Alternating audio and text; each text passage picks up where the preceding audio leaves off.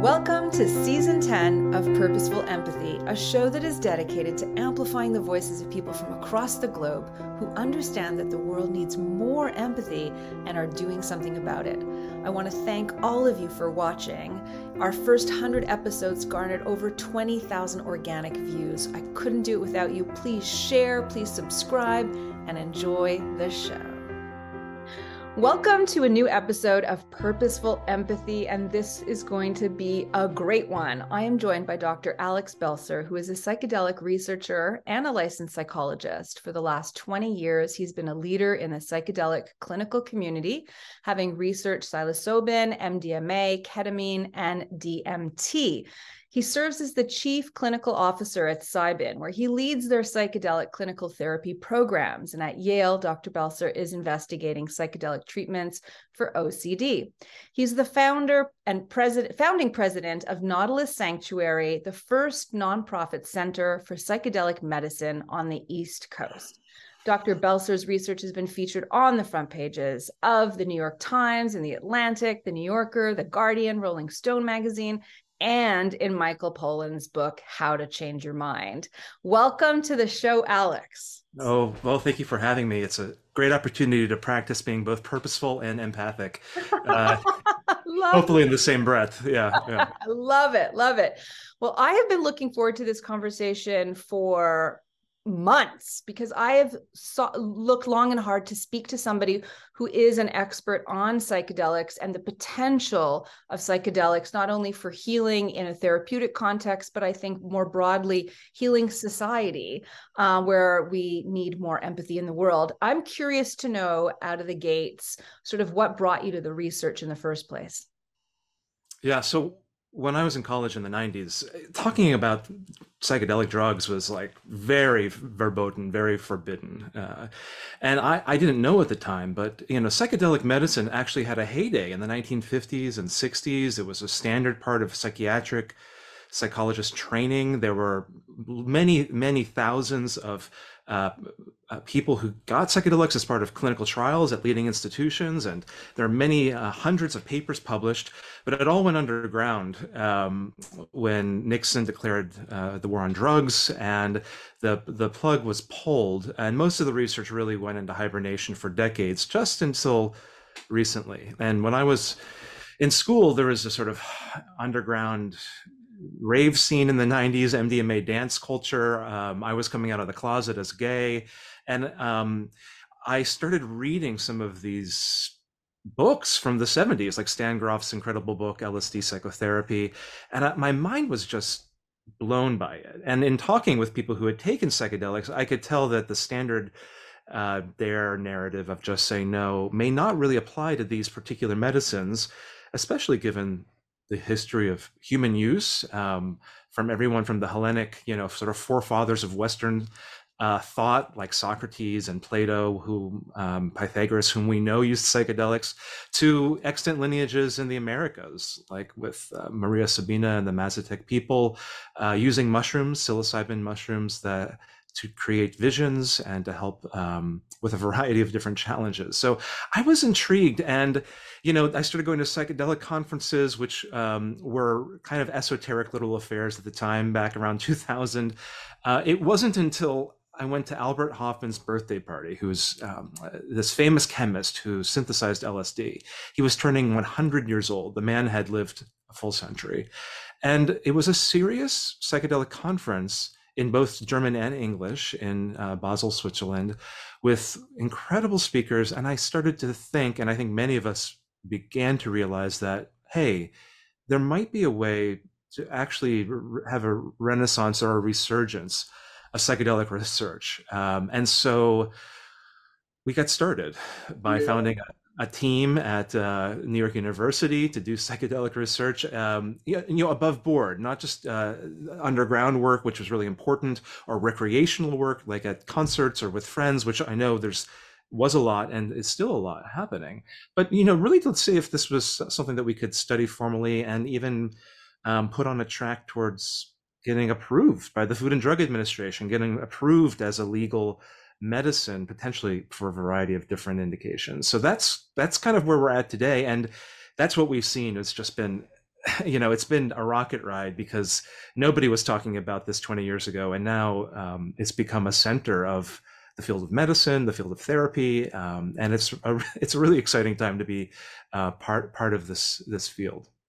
Yeah, I mean, I think of that, what is it, the little cycle of innovation where you've got the early adopters and then, or maybe like the innovators, then the early adopters, and then the critical mass. I think we're really moving very quickly into the critical mass where you do feel confident that the FDA is going to approve these therapeutic uses, right? And investment dollars are following, right? As these research centers with great legitimacy and concern about the well-being of people are really burgeoning. You said something just before that in the early days it was verboten. I just happened to catch yesterday on Stephen Colbert, Harry on his book tour, Prince Harry, talking about his experience with ayahuasca. I mean, so that's how mainstream it's become when, a prince is talking about it.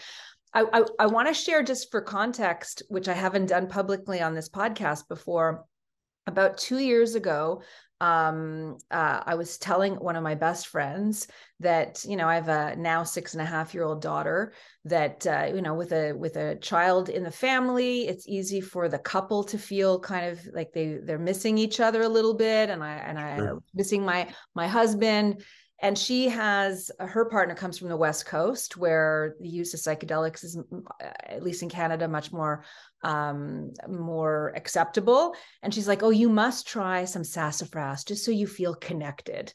And when you use the word verboten earlier, like, I grew up in a household where my family was like, you don't do drugs, like, do drugs, don't come home, type of thing. And so I didn't mess around with that. And so I didn't grow up with lots of drugs. I mean, I've tried a couple of things and then, vomited all night. So it hasn't been part of my life.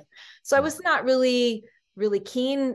I was like, okay, but maybe I should do a little bit of research. And so when we finally did as a couple, the experience that I had, and we made the mistake as novices that we ate a lasagna dinner together. Our daughter was sleeping away at my father's home. And so maybe we didn't feel the full effect of this. But sassafras, I don't know what the street name is in the States, but it's like, I guess, the cousin to ecstasy. I guess it's MDA. If that's the yeah. There's some empathic relationship to MDMA. Yeah. Right. Okay. So when I was doing the research, I was reading that they're called empathogens, and then having the experience, I just remember reaching out to every member of my family, the family I grew up in, and each person answering the phone by luck, and just sharing with them how much I love them and how much I was grateful to have them in my life. And I spent the evening with my husband, just like bonding over like how much love we had together. And that experience for me, like, really got me curious. So I read Michael Pollan's book and, been watching the Netflix presentations, and started writing about it in my own book, talking about the potential of psychedelics in relation to kind of expanding our capacity to empathize. So before we get into all of that, okay, that's my backstory. And maybe you have your own personal experiences with psychedelics that we could kind of delve into, because I think having the anecdotal history and stories are important, I think, for people who are not sure or think drugs bad, which is the paradigm I grew up in. Okay.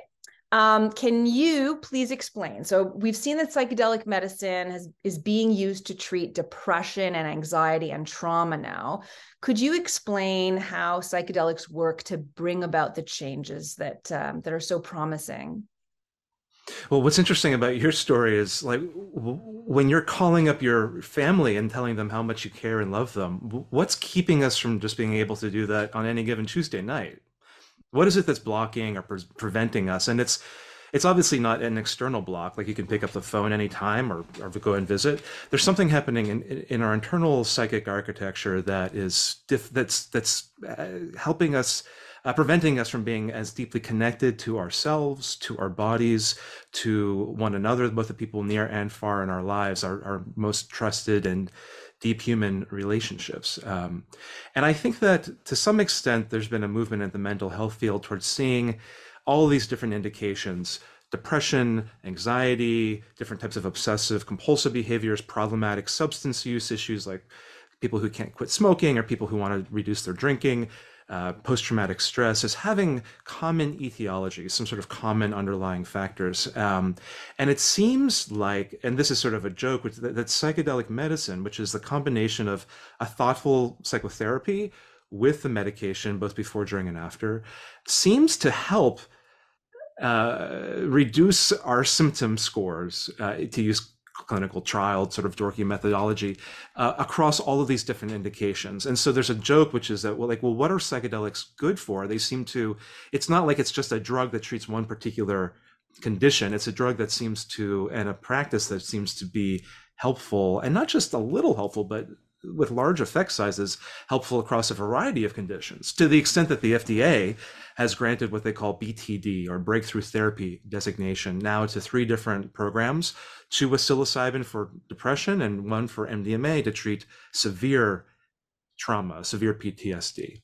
And the question is, how do they work? And there's so many different, this is like, this is where we can really like delve into the controversies, but there are many competing theories as to what's keeping us from being well more of the time. And it's not just necessarily, to your point, with empathy, for what we consider DSM diagnoses like major depressive disorder, generalized anxiety disorder. It's also there are potentially applications for psychedelics for the betterment of well people, what Bob Jesse calls the betterment of well people, which is that there might be creative applications, there might be ways of connecting more with nature, there might be ways of reclaiming our relationship to our own body and breath and mindfulness, there may be ways of feeling more deeply connected to our loved ones. And, is it okay if I walk through a few of the leading sort of theories? Yeah. So, it really depends upon your worldview. Now, there's a whole sort of there's 3 main classes. Like there's the neurobiological mechanisms that are actually happening in the human brain. And though there's also what's happening in the therapy room itself, which is people are having profound visionary, phenomenological experiences about their story, their relationship to their self, healing and revisiting of past relational wounds or traumas or neglects. And then the third major class is what I like to call RSMEs, or religious, spiritual, or mystical experiences. And repeatedly we've seen that when people score high on a measure of mystical experience, they have a really profound sense of connectedness, sense of unity, a transcendence of time and space, that actually correlates with symptom improvements. And it's possible that these 3 different sort of potential mechanisms, pathways of healing, are acting in complementary ways, meaning that, in the brain, the default mode network can shut down, which is our sense of our ego, our self, this sort of, it's associated with reverie. And when that goes offline, something else may open up, that we have a different relatedness to the world and to each other. We also know that different parts of the brain, functional connectivity are getting connected in new ways. So normally the different locations in the brain, I'm pointing to my head, they don't necessarily talk to each other that much, but under the influence of psychedelics like psilocybin, the active ingredient in mushrooms, there's this massive firing across all levels of the brain. And so you have this like increased neural connectivity, which is really fascinating and seems to be associated with different states of consciousness, which would then translate potentially into altered traits of being in our lives. And it opens potentially a neuroplastic, synaptogenic, which means new synaptic connections in the brain. And we know that neurons that fire together will wire together. So there's this idea that in the brain, if you intentionally want to quit drinking, this ingrained habit, this like deep wheel well that you just cannot get out of, but if you combine it with a quit date and an intention around the psychedelic medicine, that people are more likely to open the psychedelics may open a critical learning window to give up old habits and to learn that psychedelics are actually learning agents to help us learn new ways of being. Because as an adult, it's hard to learn new ways of being. We're kind of set in our ways, like those Tuesday nights where you would, sit down and watch Netflix rather than calling a friend and having a connected, empathic conversation. And now as a psychotherapist, I'm sort of in the middle, like working in these trials, working with participants is so moving to me. It's, people often will it's not like a normal SSRI trial, right? Like people are having, instead of having symptoms being suppressed, we're getting underneath the symptoms and going to I believe, root causes that seem to generate in the form for different people as depression or anxiety or obsessionality, for example. And what we see is that people say that they have a renewed sense of who they are in the world, that they reclaim parts of themselves that they never dealt with before, that they are able to approach, and that the mind, actually what we call the inner intelligence or healing intelligence, actually brings up things that they've been avoiding, that they don't want to think about. The fact that they're in a relationship that's not actually deeply fulfilling, the fact that they're in a job that they have settled for, but they feel like they have to take, but they're actually afraid to do something else. They actually confront these things and get under them and actually sit with them and then feel the feelings that they've been blocking out because they're so intolerable to feel. And then lastly, there's this question of like, what universe are we in, right? People take psychedelic medicines, whether it's in an ayahuasca retreat center or a high dose of LSD, or in our, psilocybin or DMT trials, they will have an experience where, there's a sort of spiritual disconnection in our everyday lives. And so we see in our trials at NYU that people report that they feel more altruistic afterwards. They have a spiritual connection, a different sense of like what constitutes the real, and they feel more altruistic. And there's some interesting data about how they feel more connected and interconnected to everything. So instead of feeling the sort of late liquid modern sense of alienation and ennui and disconnection and meaninglessness and sort of the sort of like dislocation of self in the world, they feel an ability to reclaim a different relationship to who they are and where they are as they walk through their lives. As you're talking, I can't help but feel sort of so much promise and so much potential. And I think, okay, it sounds too good to be true, because it seems like the applications are so far reaching, so broad.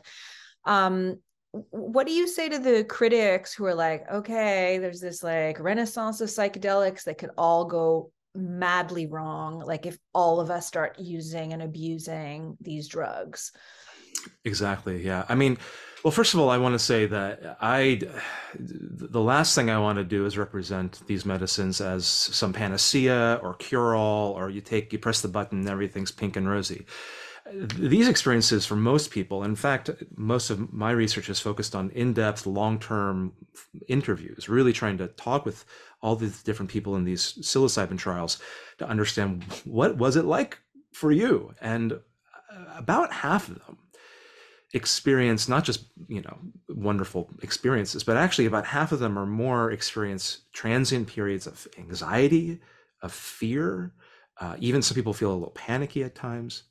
And so part of what we do is create a set and setting so that they have a bond of trust and safety and rapport with their therapists who are in the room with them, and they're in a beautiful setting, and they're not just dunked into this, right? Like we prepare them and tell them what they might expect and encourage them and to welcome even difficult feeling states, because I think that you can't really have deep healing unless you go through some difficult experiences. And so in the community, we have heard about bad trips.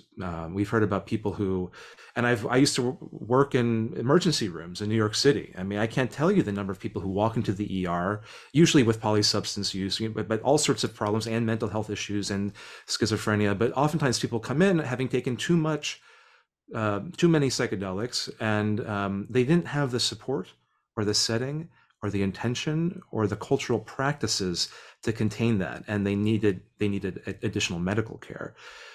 What we're seeing in these trials is that we do not want this to go off the rails, right? We want our society, and what we see in indigenous societies, and I think we can learn from both indigenous societies and from the lineages of people doing this thoughtfully in underground settings or in retreat settings, is that you have to build humane and human cultural practices around the experience.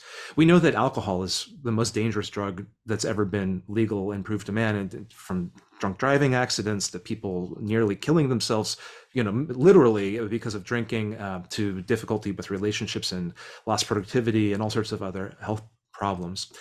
But what we've done in our culture is actually we've done a lot to minimize those harms with alcohol, right? We have designated drivers. We have limits on things. We don't condone problematic drinking. We try to help people and have programs to support that. I think that with psychedelics, there are some potential difficulties, including bad trips, but those experiences tend to occur when people are taking psychedelics, when it's not thoughtful, it's not planned, they're alone, they're not with a skilled facilitator. And what we've seen actually in all of these clinical trials, when you look at meta-analyses of the safety, is that we've had thousands of people take psychedelic medicine. And yes, people do have some adverse events, but those tend to be well resolved within the experience. They don't have to be given drugs to stop the experience, and on the whole people tend to be doing better afterward, and it's safe and non-habit forming. Most of these drugs, classical drugs like psilocybin, the more you take it actually over time, the less the effects are. So there's and even in preclinical models, like animal models, like a rat in a cage will not self-administer classical psychedelics. It's not habit, unlike cocaine, for example. And so that's helpful. But I think that we as clinicians, as researchers, as a society, need to be thoughtful about, what are the cultural practices that we can build, including group work or practicing with integrity, having really high quality trainings, and thoughtful ways of administering these medicines, both with preparation before and integration afterwards. So it's not just something that we're doing on a lark, which, not that there's anything necessarily wrong with that, but it does have a higher risk profile. So we need to be really careful and thoughtful. Right. And your research looks at the intersection of psychedelics and OCD in particular.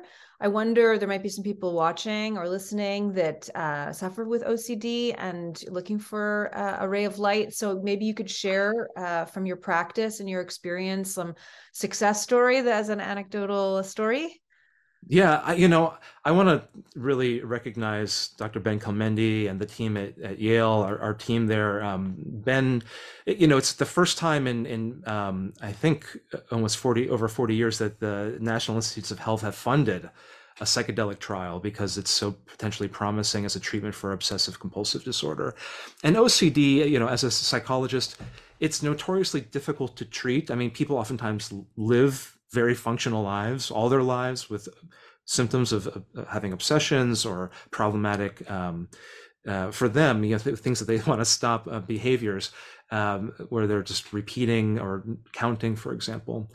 And I was talking with somebody in our trial, and he was in a relationship, but he was really struggling in work. He was struggling in relationships to the extent that he couldn't really leave rooms without doing an entire ritual around counting and returning to the room to flip the light switches back over and over and over again. And what was worse actually were intrusive thoughts, because oftentimes OCD takes the form of intrusive thoughts things that you don't actually want to do, like intrusive thoughts that you want to hurt somebody, for example. You're not a violent person. You actually don't want to do this, but you spend all your time battling internally. And with some preparation with his therapy team and with the help of a moderate dose of psilocybin, he said to me, he had this entire vision of going into his mind and into his history, looking at the effect that his OCD, as he saw it in a possessive way, had on his life. And he came out of it just feeling like he had unlocked something important in a very deep way, that he had sort of seen all of the things that he was afraid of with his OCD and actually confronted and sat with them in a new way. And he came out of it saying, in the past few weeks, and I spoke with him a few months after the experience, I'm able, not only it's not like everything's gone away. It's not like I'm totally cured. He still has some thoughts when he leaves the room, but it's not so insistent. It doesn't sit on top of his head like a monkey, right? It's not something that's driving his internal psychological experience. And what it has allowed for him, what he told me was, I can sit with my partner and I can see her and take her in and be aware of my feelings and her feelings, and not have this running, preoccupied other stream of thought that I have to check constantly.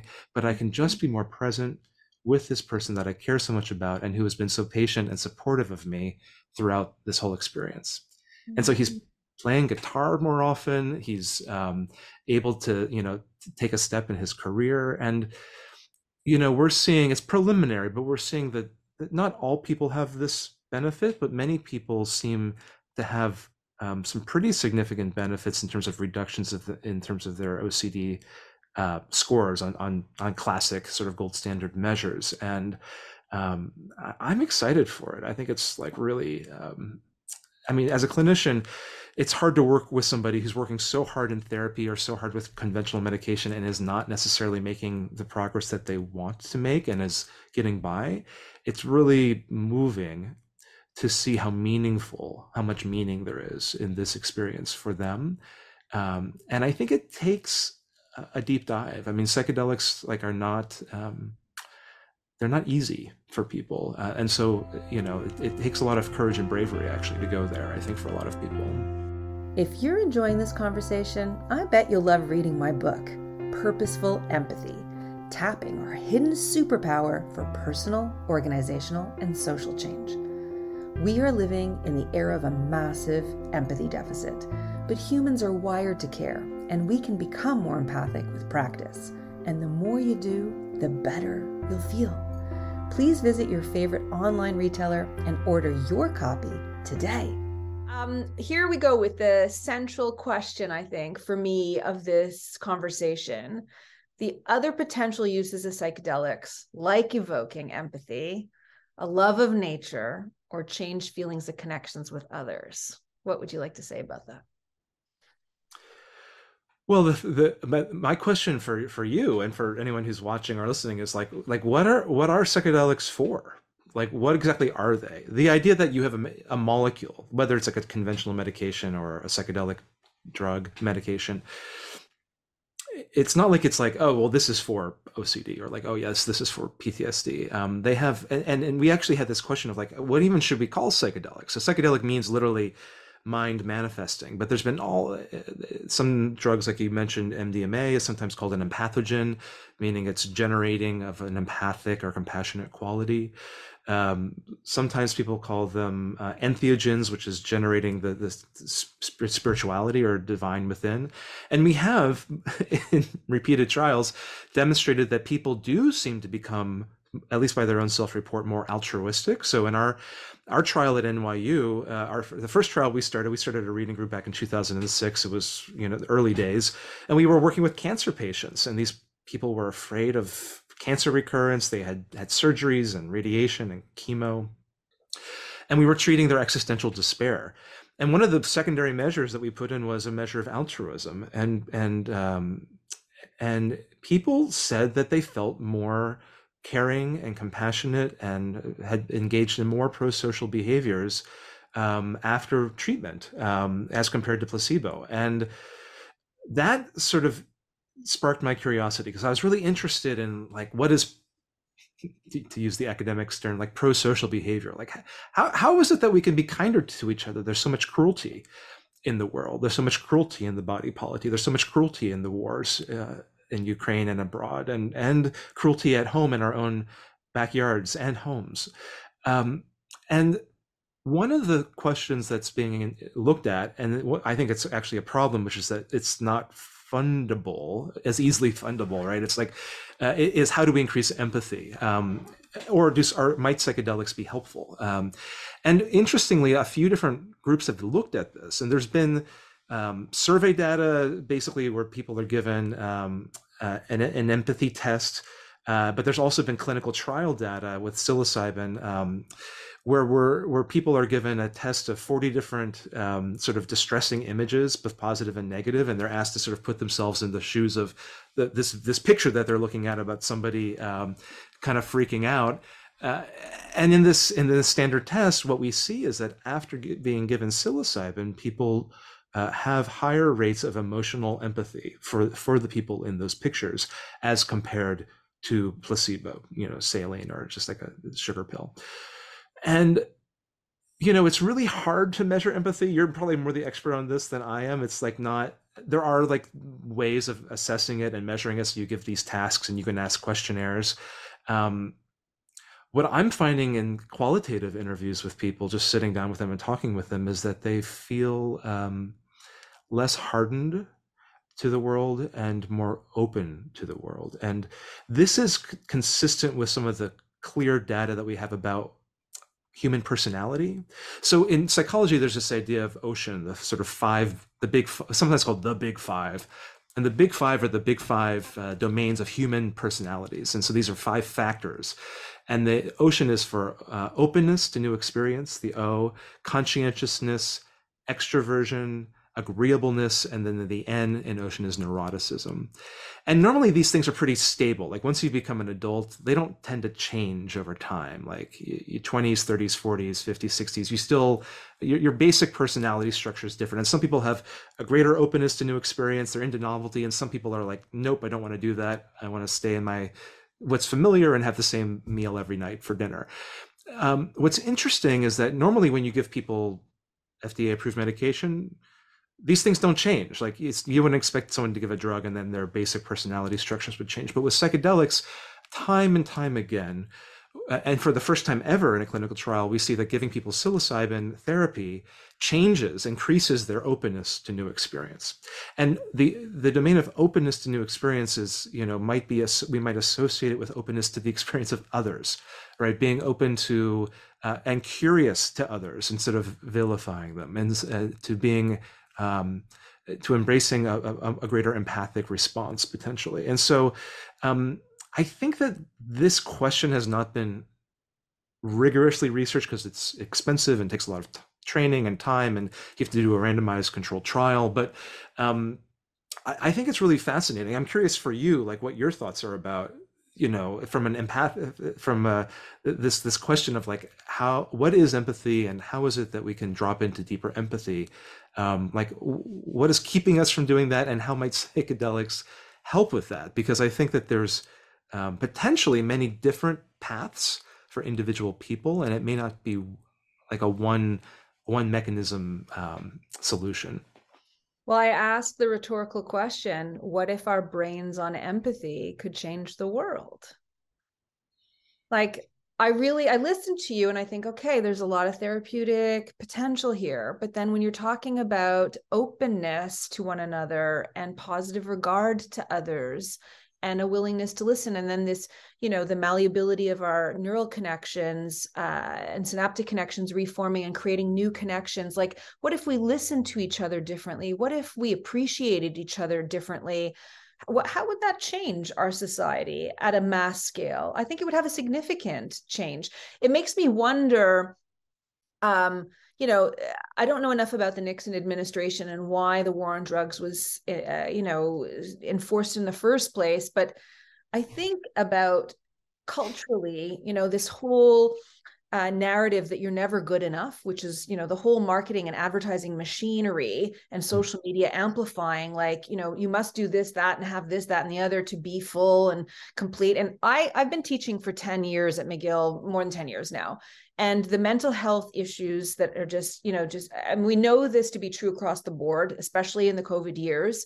I've seen it myself in my own classroom where like really intelligent, confident kids also suffer from debilitating anxiety about the future and about their lives, and social media amplifies it because they're just comparing themselves to others.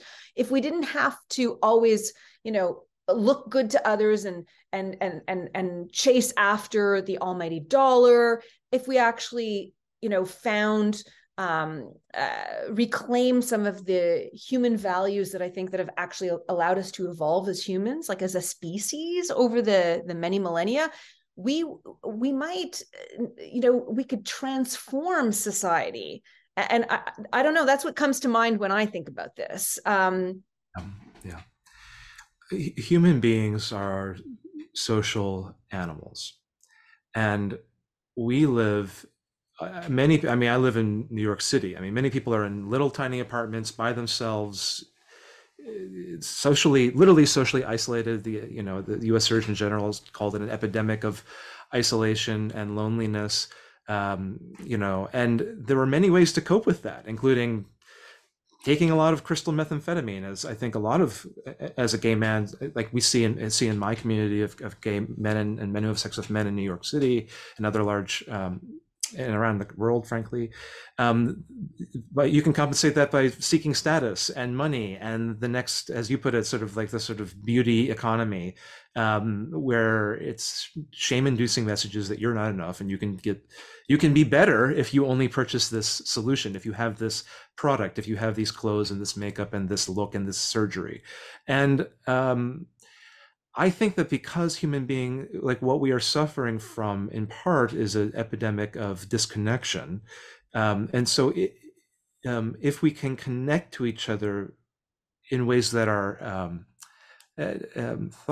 thoughtful, not just connecting, we don't want to connect and reprise abusive or manipulative or undermining relationship.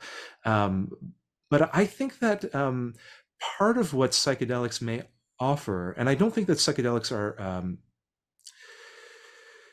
they're sometimes called non-specific amplifiers, non-specific amplifiers of human consciousness and conscious experience. So if you put a lot of love and intention into the space and into the music that's playing and into your relationship as a facilitator with a person, and you really care and the person feels seen and cared for and has that congruence of empathic regard and mutual respect, if there's a lot of care put into your intentions as a participant for taking this psychedelic, and then there's a lot of care integrating that afterward, that these processes become non-specifically amplified, right? It's possible that the psychedelics are not, intrinsically benevolent helpers, right? They have been used in bad ways.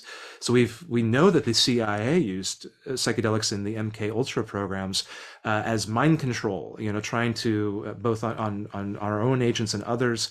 We know that psychedelics have been used for the now, in many ways, outlawed or banned practice of conversion therapy, of converting sexual and gender minority people into being straight people, including, this is like a common practice that's been outlawed.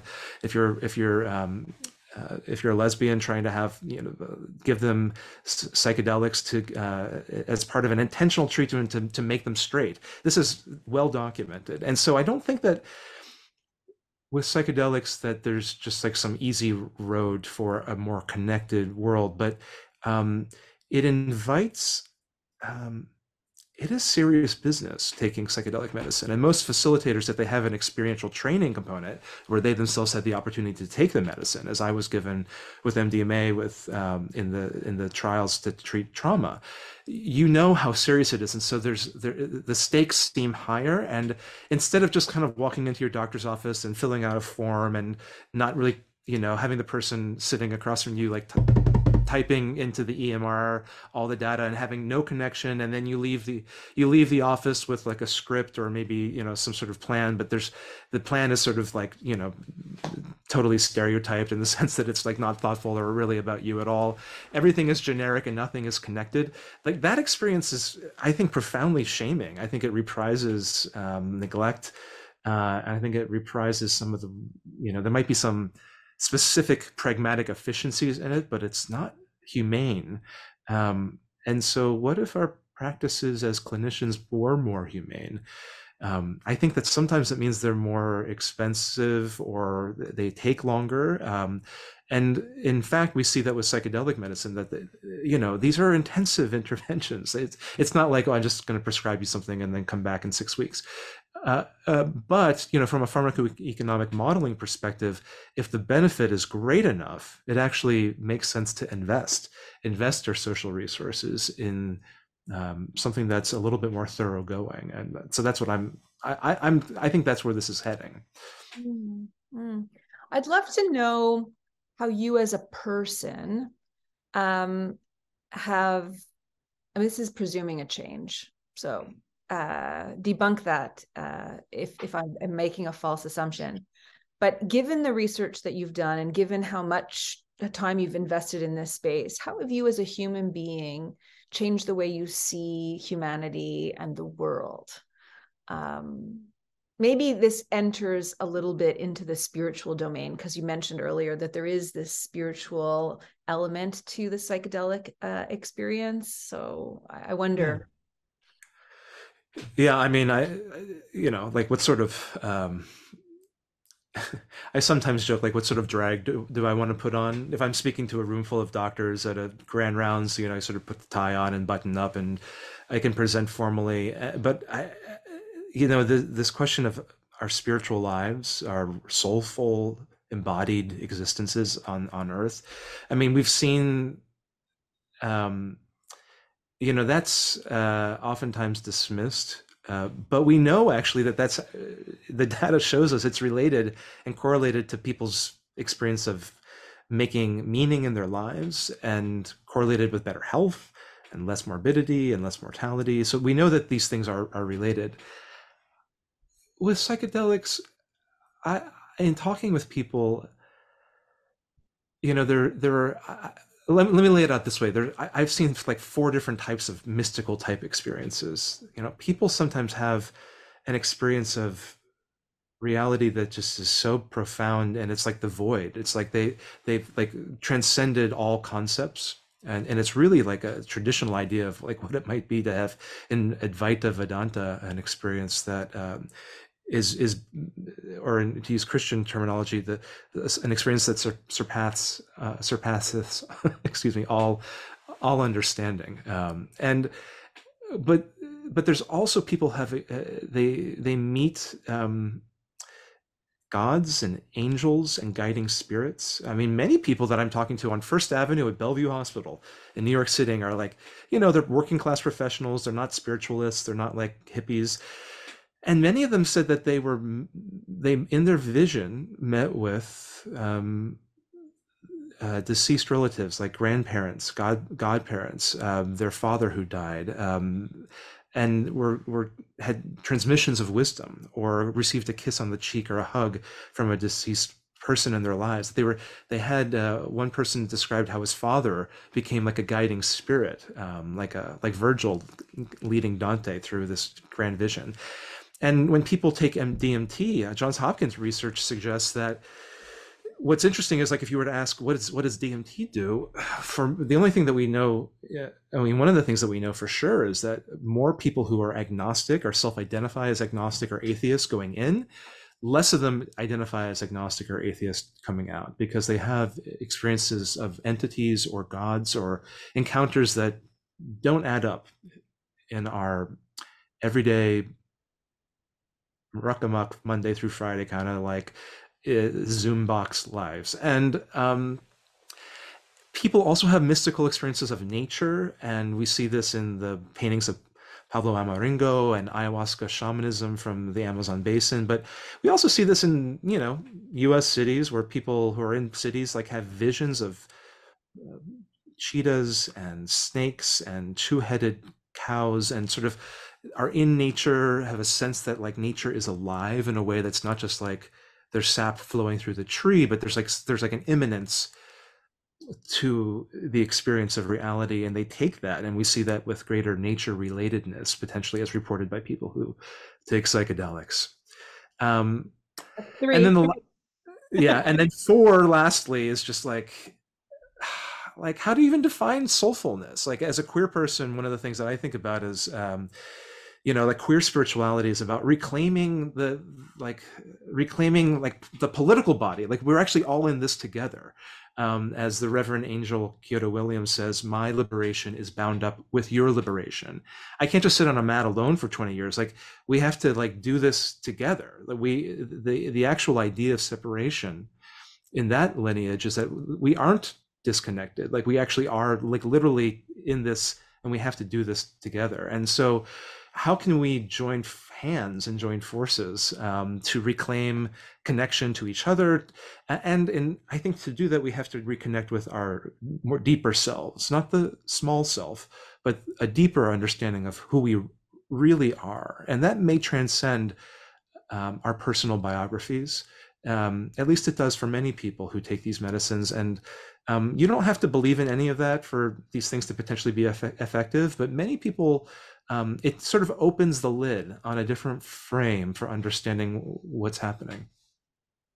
And I love the fact that you keep returning to the word these medicines, which I'm sure is intentional, and I think I'm going to start to adopt. That has been I could listen to you for hours. And I'm sure the people who are watching and listening are feeling the same way. And I should say to all those folks that I have,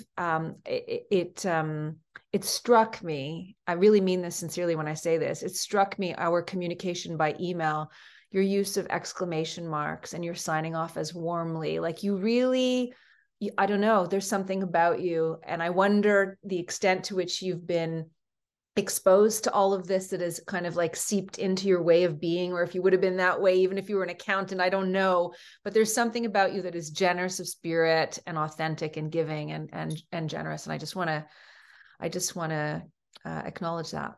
That's very kind of you to say that. And I'm having the experience in talking with you that you're asking questions from a place of real, sincere curiosity, and it's no wonder your guests can talk about empathy in a more empathic and connected way. So thanks for having me.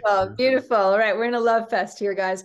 Last question. I know that we're running out of time, and I love asking this question of all my guests at the end, which is, can you think of a time in your life where someone extended empathy in a purposeful way and what that meant for you?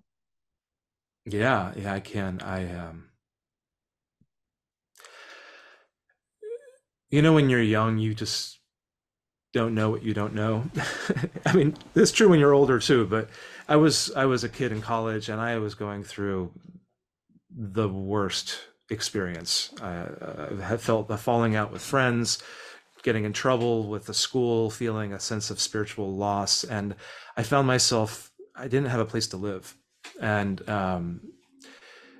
I was going to be okay, but I felt cut off. And a friend of mine said, you can come and stay in my dorm room. He was an RA, and sleep on my floor for as long as you need.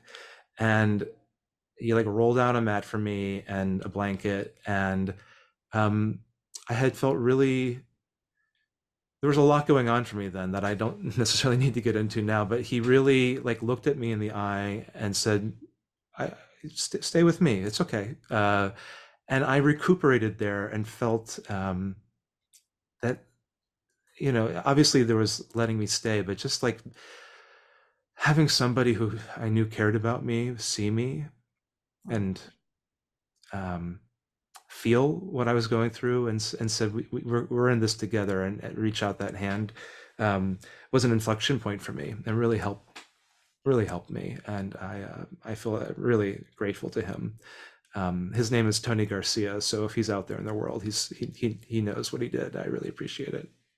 Oh, we thank Tony. And I'm sure that you are now paying it forward. I can only imagine the benefit that your patients in your trials and in your practice get from you. Alex, thank you so much for sharing all your expertise and your storytelling capacity on this really important conversation about the potential of psychedelics for healing in our world and the connection it has to our capacity to grow empathy. Thank you.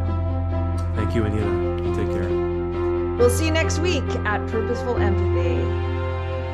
Thank you for watching another episode of Purposeful Empathy. Remember, this show is dedicated to amplifying the voices of people from across the globe who understand that the world needs more empathy and are doing something about it. If you want to get involved, share this video, subscribe to this channel. See you next week. Thank you so much.